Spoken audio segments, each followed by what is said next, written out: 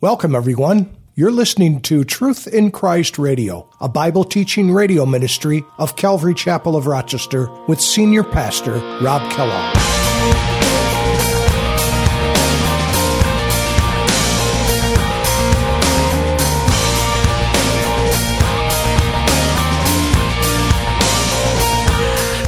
So we believe that Elijah is definitely one of them. Most everybody agrees to that. The question is, who was the other witness? Who was the other witness? Could it be Moses?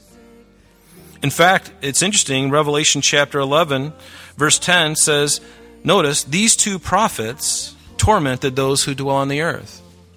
So if Moses is one of these people, was he a prophet? Yes, he was.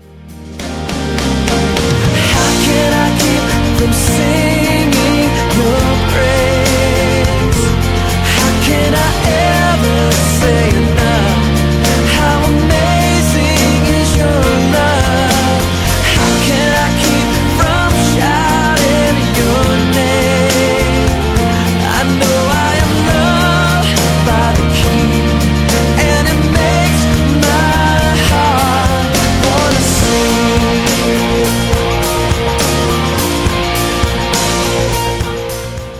Hi, everyone, and welcome to Truth in Christ Radio, a Bible teaching ministry from Calvary Chapel of Rochester with Senior Pastor Rob Kellogg.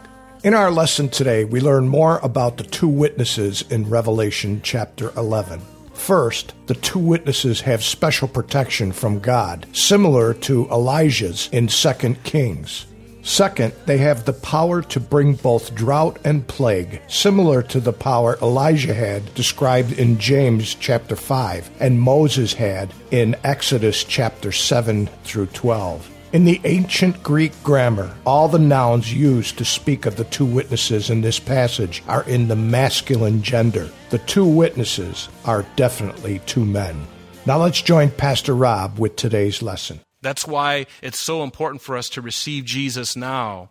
Will people be able to receive Christ after the rapture of the church? Yes, the Bible clearly states that. We've looked at Revelation 7, the 144,000, these two witnesses. There'll be others, many people, who will be saved, but it's going to be really, really difficult, folks. Really difficult. Deception, wars, and all kinds of judgments happening upon the earth. And the Antichrist, this political man, will come on the scene and explain it all away. And everyone will go, oh, we believe that. It sounds so smooth and good. Where's ice cream? Notice, these are two olive trees, verse 4, and the two lampstands standing before the God of the earth.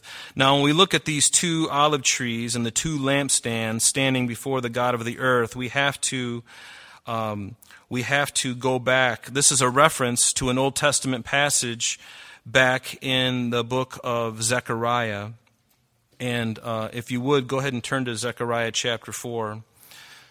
Zechariah chapter 3 talks about Joshua the high priest. Remember, the children of Israel were in Babylon. They get released from Babylon. They come back and they begin to rebuild their temple. And that temple is what we called last week Zerubbabel's temple. It's a temple that wasn't as great as Solomon's temple originally was. It was limited in its glory like the first temple. But this chapter 3 of Zechariah, Joshua the high priest who comes back from Babylon, him and Zerubbabel, who's also the governor at that time, they begin to rebuild the temple. And Zechariah chapter 3 talks about Joshua being withstood by the enemy, withstood by Satan, and also Zerubbabel in his attempts to rebuild the temple. There was a man by the name of Sanballat the Horonite, if you recall. And he and other people were trying to keep the temple from being built again. They wanted to keep the Jews from rebuilding their temple. They were under great duress, so much so that they had to have one shovel in one hand and a sword in the other. That's how difficult things got. And as you look at what these two witnesses, what they're going through as well, they're at that time of this tribulation temple, and are they under duress? Yes, you better believe it. Just like these two other men, Joshua and Zerubbabel. Let me read this to you. It says, now the angel who talked with me, this is Zechariah chapter 4, the angel who talked with me, came back and awakened me as a man who was wakened out of sleep, and he said to me, what do you see?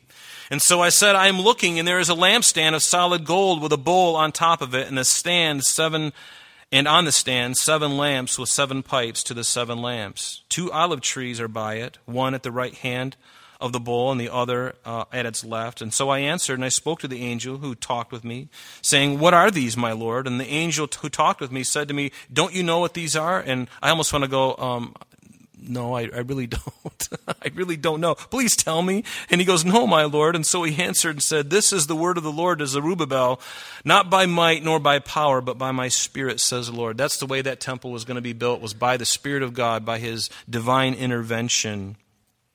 And who are you, O great mountain, God says, before Zerubbabel? Who shall become you shall become a plain, and you shall bring forth the capstone with shouts of grace, grace to it. And moreover, the word of the Lord came to me, saying, the hands of Zerubbabel have laid the foundation of this temple. His hands have also finished it. Then you will know that the Lord God of hosts has sent me to you, and who has despised the day of small beginnings. For these 7 rejoice to see the plumb line in the hand of Zerubbabel, and these are the eyes of the Lord, which scan to and fro throughout the whole earth. And then I answered, and I said to him, what are these 2 olive trees at the right hand of the lampstand and at its left? And I further answered and said to him, what are these 2 olive branches that drip into the receptacles of the 2 gold pipes from which the golden oil drains? And then he said to me, do you not know what these are? And at this point, I'd be looking at the angel and going, just tell me. He said, no, my Lord. He said, this is the verse, these are the anointed ones who stand before the Lord of the whole earth. And so now we get the answer in the very last verse of chapter 4. Who are these olive trees and these lampstands? And the answer is, these are the 2 anointed ones who stand before the Lord of the whole earth. And I believe that these 2 witnesses of Revelation are real people who personify. They may not be Joshua and Zerubbabel. They may not be, but they're going to serve a similar function. I believe they personify those 2 olive trees and those 2 lampstands, because these men, the olive trees and the oil they yield, symbolize, we know, the Holy Spirit of God, right? And oil is used to light those lamps so that the lights might illuminate, to bring light. And Joshua and Zerubbabel began the work of the new temple after the Babylonian captivity with much toil and persecution. And so too these witnesses will be undergoing great persecution and a 3rd temple rebuilt in Jerusalem. And so they are very similar in nature, and I believe they personify it. In fact, a gentleman by the name of Mark Hitchcock said, these 2 end-time witnesses will shine in the darkness of the tribulation and will be fueled by the oil of the Holy Spirit. I love that. So, who might these witnesses be? There are 3 good candidates. There are 3 individuals in church history that are at the top of the list. There are others, but these are the 3 most important ones, and so those are the only ones we're going to take a quick look at today. They're individuals. Nearly all Bible scholars, pastors, commentators agree. And the first one is Elijah. Elijah. In Malachi chapter 4, beginning in the 4th verse, it says this, remember the law of Moses, my servant, which I commanded him in Horeb for all Israel, with the statutes and the judgments. Behold, I will send you Elijah the prophet. Notice this. I will send you, now this is an Old Testament prophet. I will send you Elijah the prophet before the coming of the great and dreadful day of the Lord. I think it's happening in the book of Revelation right now, right? This is the great and dreadful day of the Lord. It's not just a day, it's a period of time. The day of the Lord is a period of time, and he's certainly doing that. And he says, I will send Elijah the prophet before the great and dreadful day of the Lord. And he will turn the hearts of the fathers to the children, and the hearts of the children to their fathers, lest I come and strike the earth with a curse. Now it's interesting as we look at Matthew chapter 11, Jesus says something that kind of confuses some of the disciples. It says in Matthew 11, beginning in verse 7, as they departed, Jesus began to say to the multitudes concerning John, this is John the Baptist, and he said to them, what did you go out into the wilderness to see? Did you go to see a reed shaken by the wind? But what did you go out to see? A man clothed in soft garments? Indeed, those who wear soft garments are in kings' houses. But what did you go to see? A prophet? Yes, I say to you, and more than a prophet. For this is he of whom it is written, behold, I send my messenger before your face, who will prepare your way before you, which is a reference to Malachi chapter 3. And he goes on, assuredly I say to you, among those born of women there has not risen one greater than John the Baptist, but he who is least in the kingdom of heaven is greater than he. And from the days of John the Baptist until now, the kingdom of heaven suffers violence, and the violent take it by force. For all the prophets and the law prophesied until John. And if you are willing to receive it, he is Elijah who is to come. He who has ears to hear, let him hear. So that kind of leads me to believe that, is John the Baptist coming back? Look with me at Matthew 17. We're going to read the first 13 verses because there's a lot of stuff here that will give us some understanding. It says, now after 6 days, Jesus took Peter, James, and John, his brother, and led them up to a high mountain by themselves, and he was transfigured before them. His face shone like the sun, his clothes became as white as the light, and behold, Moses and Elijah. Notice, at the transfiguration of Jesus Christ on this mountain, who appears to Jesus and to the other two disciples, the other three, but Moses and Elijah. Moses standing for the law and Elijah standing for the prophets. These two really comprise the whole Old Testament, the law and the prophets. And while he was still speaking, verse 4, then Peter answered and said, I love Peter, Lord, it's good for us to be here. If you wish, let us make 3 tabernacles, one for you, one for Moses, and one for Elijah. And while he was still speaking, thank God, behold, a bright cloud overshadowed them, and suddenly a voice came out of the cloud saying, this is my beloved Son. Remember, it's all about Jesus, right? This is my beloved Son, in whom I am well pleased. Hear him. And when the disciples heard it, they fell on their faces and were greatly afraid. But Jesus came, and he touched them, and he said, arise, do not be afraid. And when they had lifted up their eyes, they saw no one but Jesus only. And now as they came down from the mountain, Jesus commanded them, saying, tell the vision to no one until the Son of Man is risen from the dead. And his disciples asked him, saying, why then do the scribes say that Elijah must come first? We just read that in the prophet, right? Why does he say that Elijah must come first? And Jesus answered and said, indeed, Elijah is coming first and will restore all things. But I say to you that Elijah has come already, and they did not know him, but did to him whatever they wished. Likewise, the Son of Man is also about to suffer at their hands. And notice verse 13. Then the disciples understood that he spoke to them of John the Baptist. So is John the Baptist Elijah? No, he's not. When John the Baptist came, he came in the spirit and the power of Elijah. In fact, in John chapter 1, verse 21, the Pharisees and the Sadducees from Jerusalem, they asked him point blank. They asked him and says, what then? Are you Elijah? And he said, I am not. Are you the prophet spoken of in Deuteronomy 18, verse 15? Are you the Messiah? No.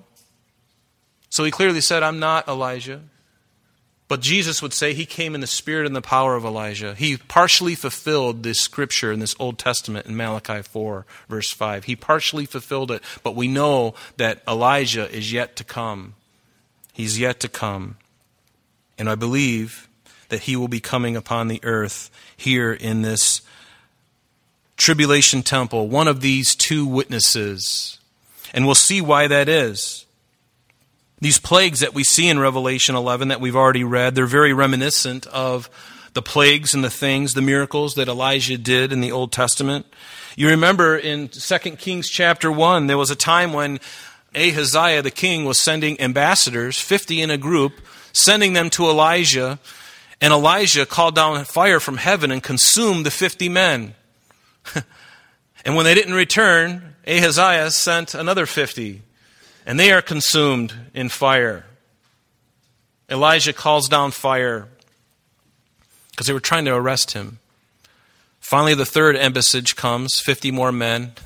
And by this time, word is spread. And the leader of the group says, don't kill me. I got a family and kids. I've got a motorhome I've never used. I want to go camping.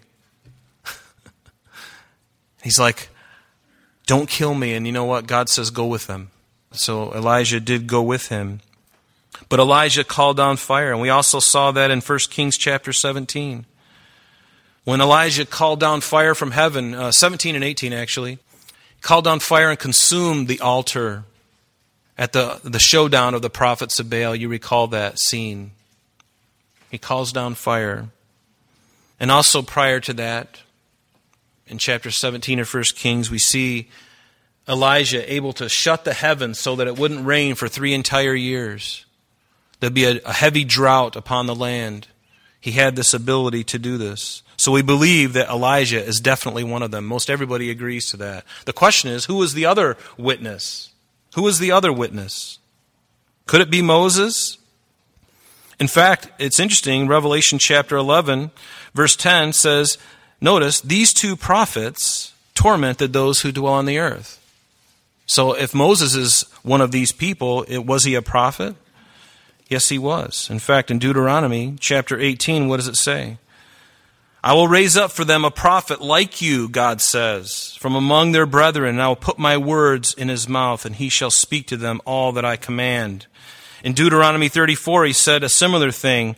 He says in verse 10, but since then there has not arisen in Israel a prophet like Moses. So even God calls Moses a prophet. So he certainly qualifies to be one of these 2.